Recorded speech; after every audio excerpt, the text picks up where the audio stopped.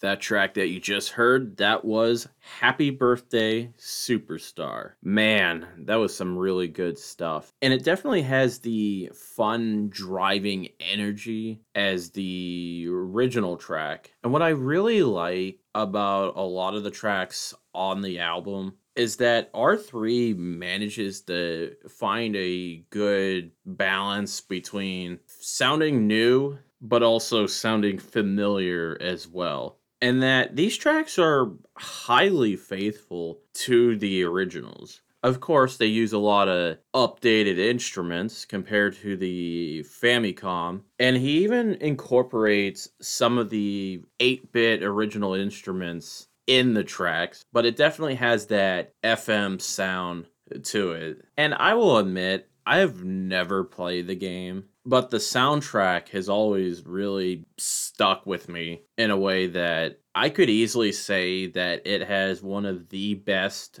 8-bit soundtracks in any game. And the main premise to the game is really simple as well, where you play as this green guy named Yumitaro who has to rescue this little girl who you were given to her as a gift for her birthday, and she really loved Yumi Taro, and her other toys get super jealous and kidnapped her and take her to another dimension, which I think that's a plot that it's fairly standard, but at the same time, I'm just thinking, this is a little nutty, but it definitely keeps things simple. I think for this next track, I want to play something that I feel as though surpassed the original, which that is a very tall order. And that track is Calm Seas and Good Weather.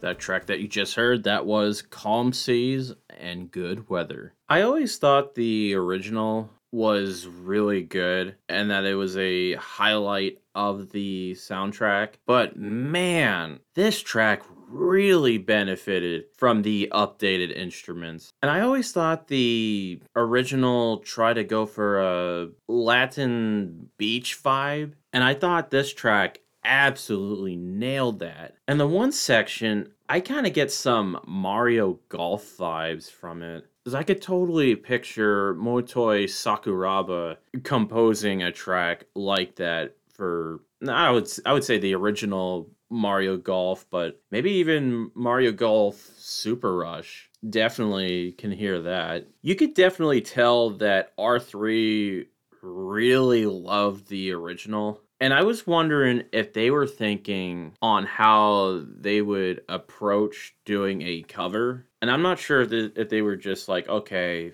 I'm going to try to be faithful as much as possible, and that anyone that really liked the original, they would like this too. But I do wonder if they were also thinking, hey, what if I'm faithful, but I can do this better? And I think this track kind of falls into the latter kind of mindset. I really do think this is quite a bit better than the original. And the original was really good too. So this is, I would say, really great. This next track, it's quite a bit more rocking. And I think you guys are going to really, really like this. And that is Identity Believer, Dreamweaver.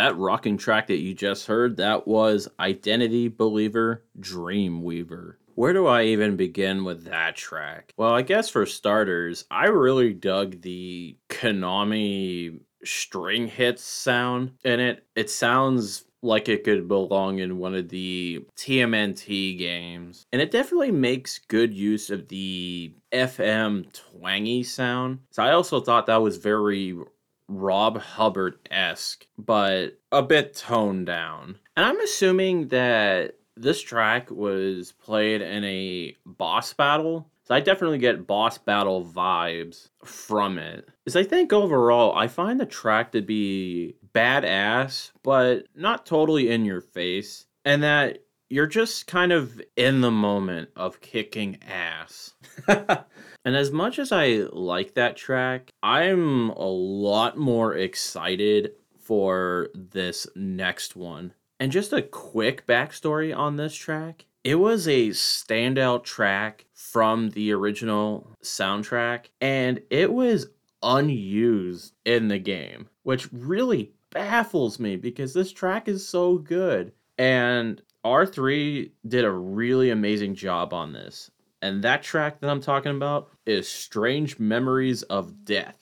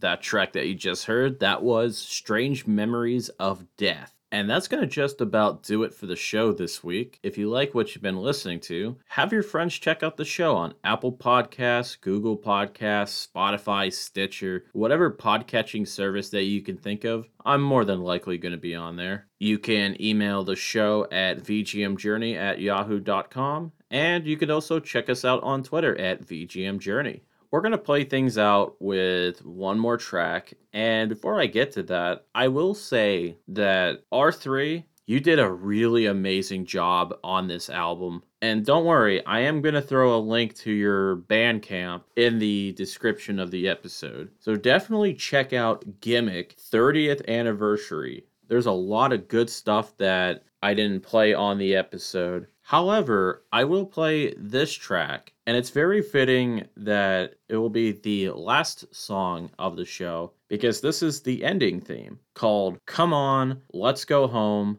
Good Night. Have a good week, everyone.